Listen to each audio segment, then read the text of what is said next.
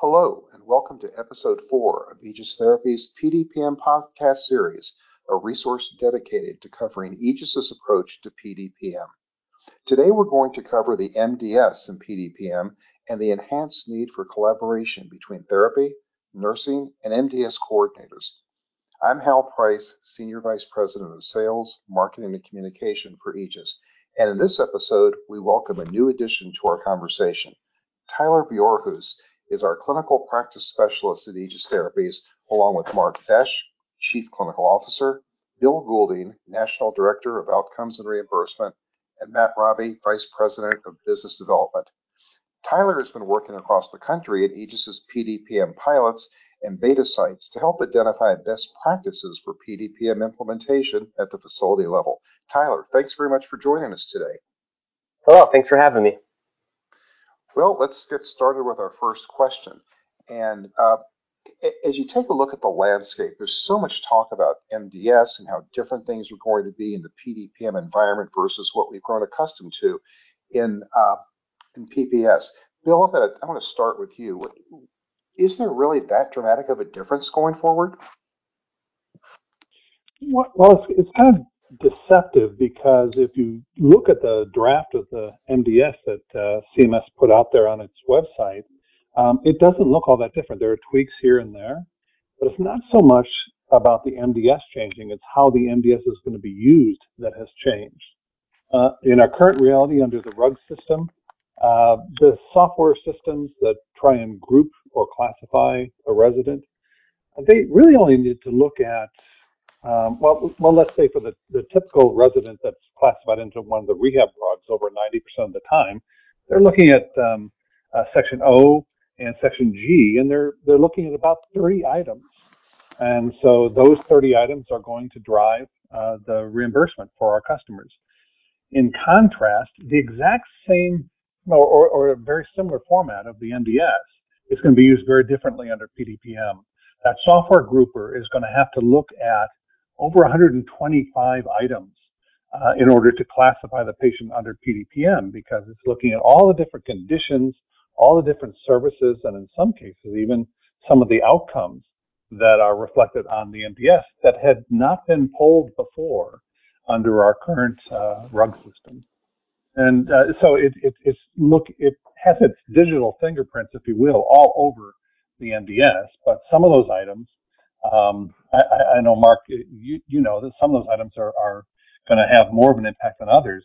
There's one in particular, I-20B, that I've heard you talk about that really is going to be huge. Right.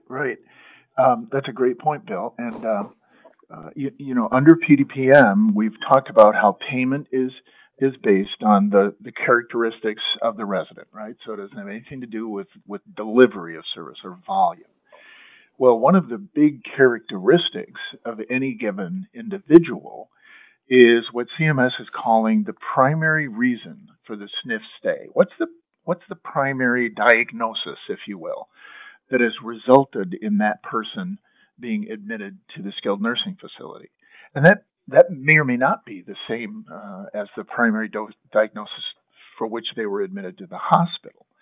And so one of the things that has changed on the MDS is that CMS has created this new field or new item number on the MDS. It's part of Section I on the MDS, which has to do with conditions, diagnoses, if you will, that a particular individual might have. So there's this new item called I-20B.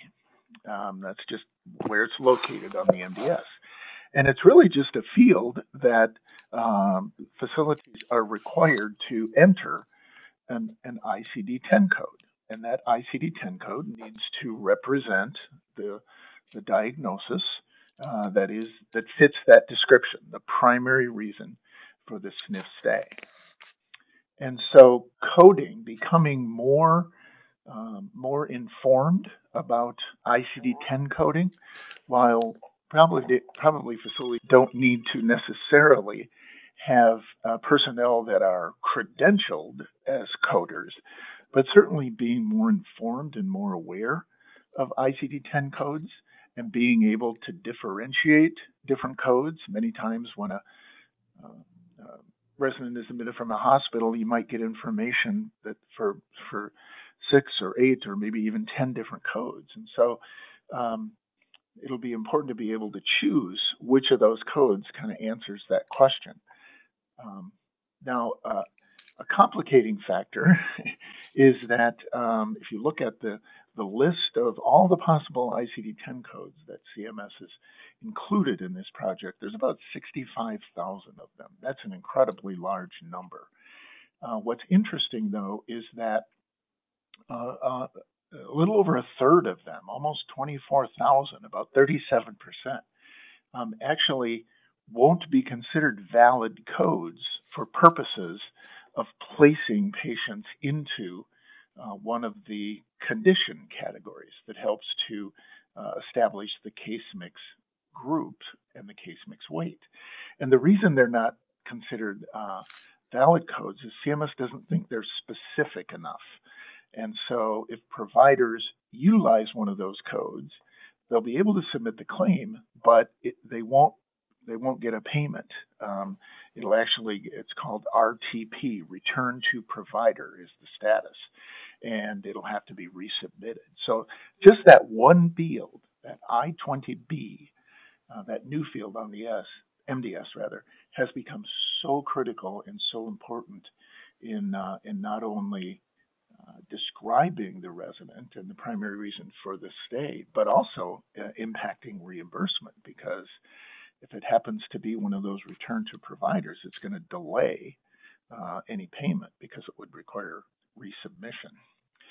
So Section I and different diagnoses has really become increased, if you will, in terms of importance.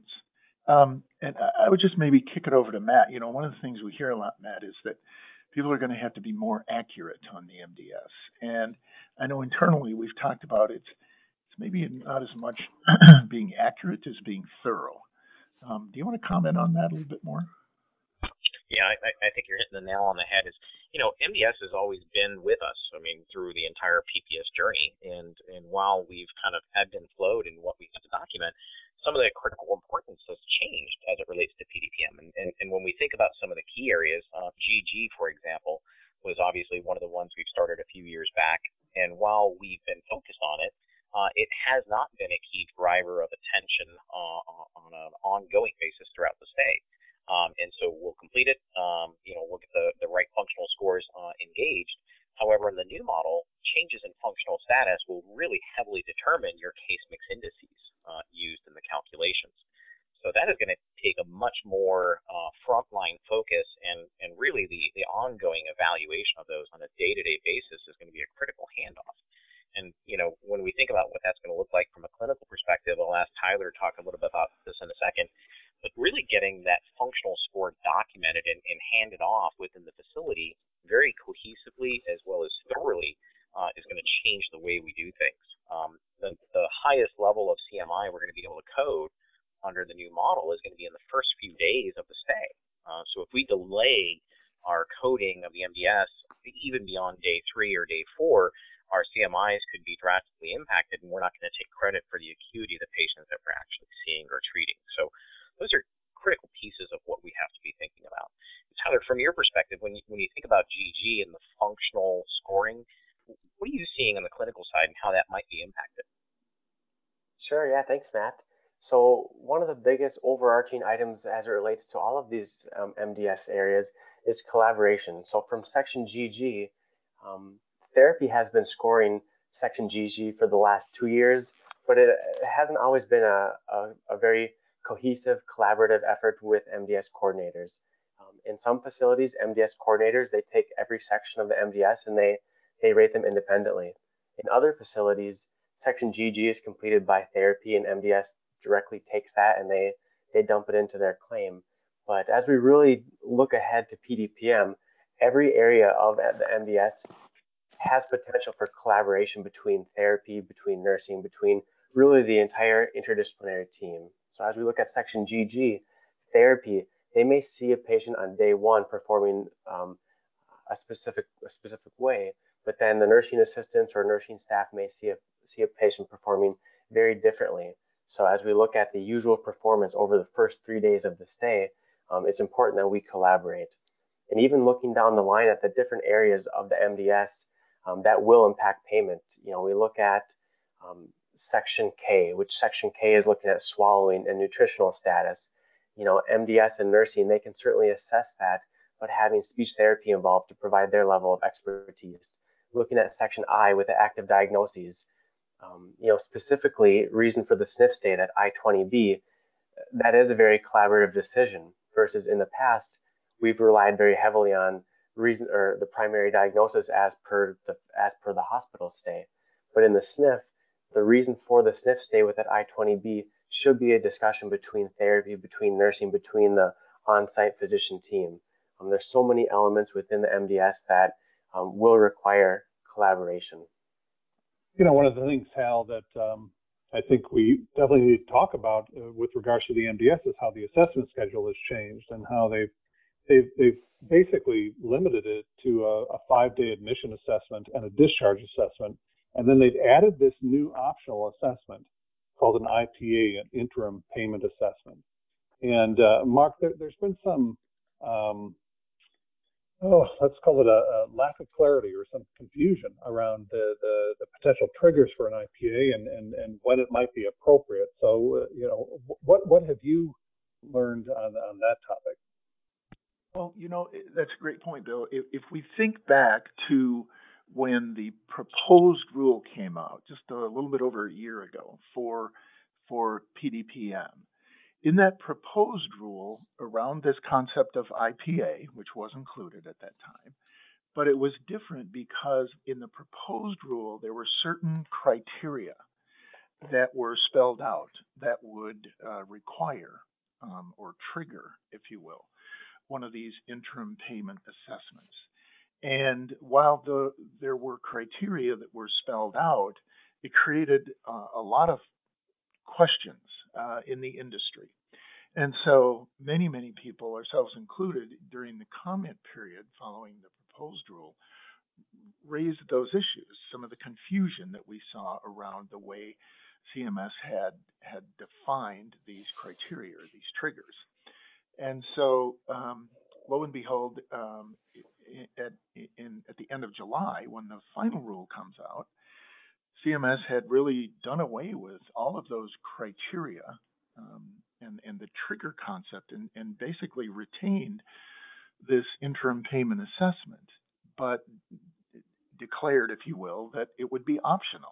In other words, the provider would determine whether and when to submit this interim assessment, and the result of that assessment is that payment would be adjusted. It would be adjusted effective the date that was assigned as the ARD for that IPA. And so that we found that interesting at the time, that they would go from pretty specific criteria to optional. I, for one, have felt for a while that given that there's another round of rulemaking before October 1st, that we might see some additional clarification in that regard. But Matt, you were just telling me a day or so ago that there was some new information that you had read from John Kane at CMS about this. Can you share that with us? Yeah, as a matter of fact, when we heard the information, we were a little surprised because we truly had believed that there's going to be much more clarification coming down the pipeline. But even as the most recent communications we've heard, it is simply going to be that. CMS is indicating that we should not expect major changes or significant variations in the approach for the optional status related to the IPAs. Now, when we think about what that's going to look like in the future, certainly providers are going to have to determine the handoffs and the protocols that they're going to make. But CMS really isn't going to set any hard rules for us as of this point. Now, it may be just a matter of time before that's coming. So we might as well take advantage of the opportunity now to kind of really hone up our processes to kind of get prepared for that day, because it will probably come in the near future. And on that front, when we think about some of the IPA examples, what could trigger an IPA? It could be things like, Tyler, you were talking about the functional status. It could be changes in what Bill and Mark, you were talking about with the I-20B or even I-8000. But when we also think about it, there's also potentials that the patient could exhibit new symptoms or new conditions during the stay. And those could be elements that could contribute to other components of the methodology, like the NTA, the non-therapy ancillary component, which has a lot of components in the MDS. I think it's 26 different diagnostic codes. Is that right? Anyone on the call? Do you remember? I think it is. 26 or 28. Quite a few anyway. Yeah. Mm-hmm. Yeah. And when we think about those and coming up with new diagnostic categories, and it can be anything from a checkbox to keying in I-8000, or even potentially looking at other fields within the MDS for section H, I, J, K. But these elements are going to contribute to the CMI and potentially contribute points under the comorbidities portion or conditions and services portion, which can significantly change the way you're going to get reimbursed for the stay. One that we talk about quite frequently is obesity. When we look at current MDS coding, morbid obesity is one that we rarely document on MDSs. And in the past, it really had no impact on the overall treatment or care plan. We were still doing all the care that we needed. We just didn't take credit for the coding. On the future model, that particular code could be one of those elements that could tip the points as it relates to your CMI and move you into another category for potential reimbursement. Any others come to your mind, Mark, when you think about those? Well, I think it's certainly a good thing that we have this opportunity to, if a resident's condition does indeed change, whether it's a diagnosis or whether it's a functional ability based, or perhaps develops some swallowing issues, would be another, I think, category that is captured on the MDS that might be a reason to consider doing an IPA. The other thing it underscores for me, Matt, Tyler, you talked a little bit about the collaboration around the different sections of the MDS to try to assist the MDS coordinators to get a true picture of the resident. The RAI manual says it should represent the resident's usual level over the 3-day assessment period. And so this is another great example of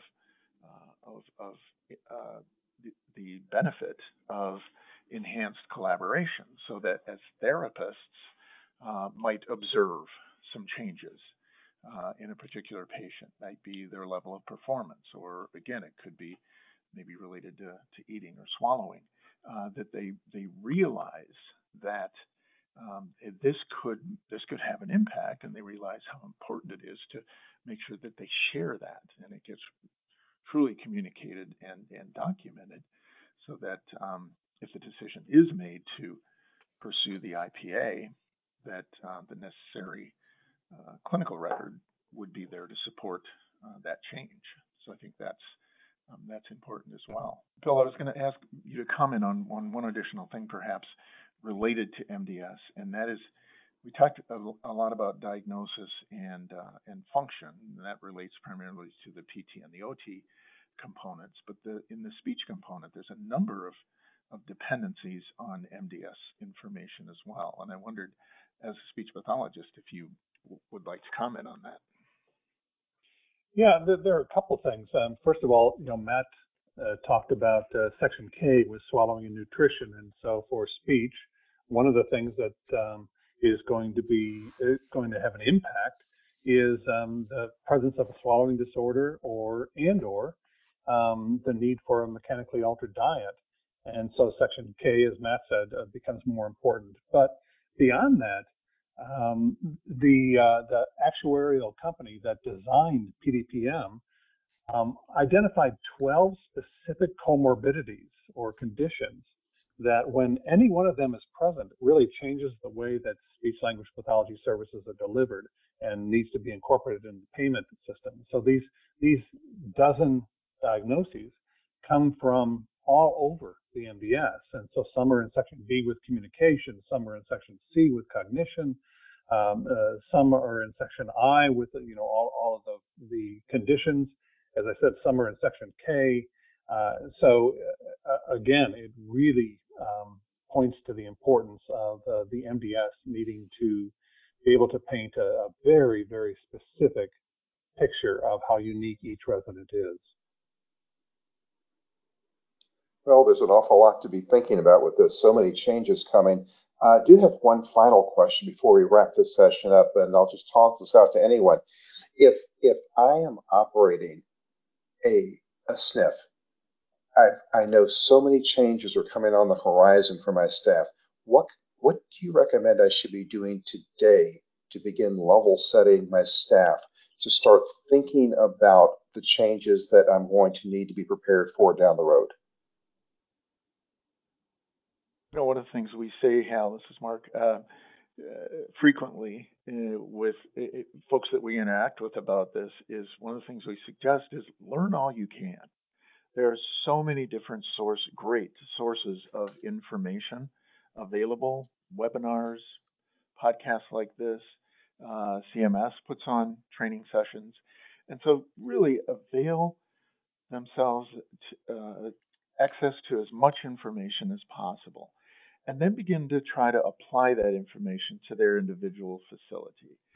So CMS has provided some tools to look at impact of a given facility, and you can look at how the Medicare days from using 2017 data might sift into the different case mix groups under PDPM.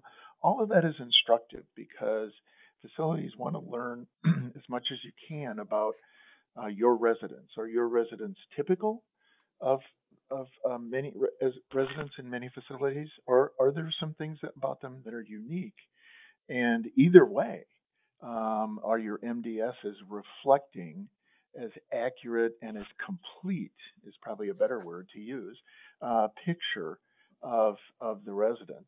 Bill has a great analogy he uses where I just described the MDS as a picture of a given resident, and for years those pictures have sort of been Polaroid quality. Good enough.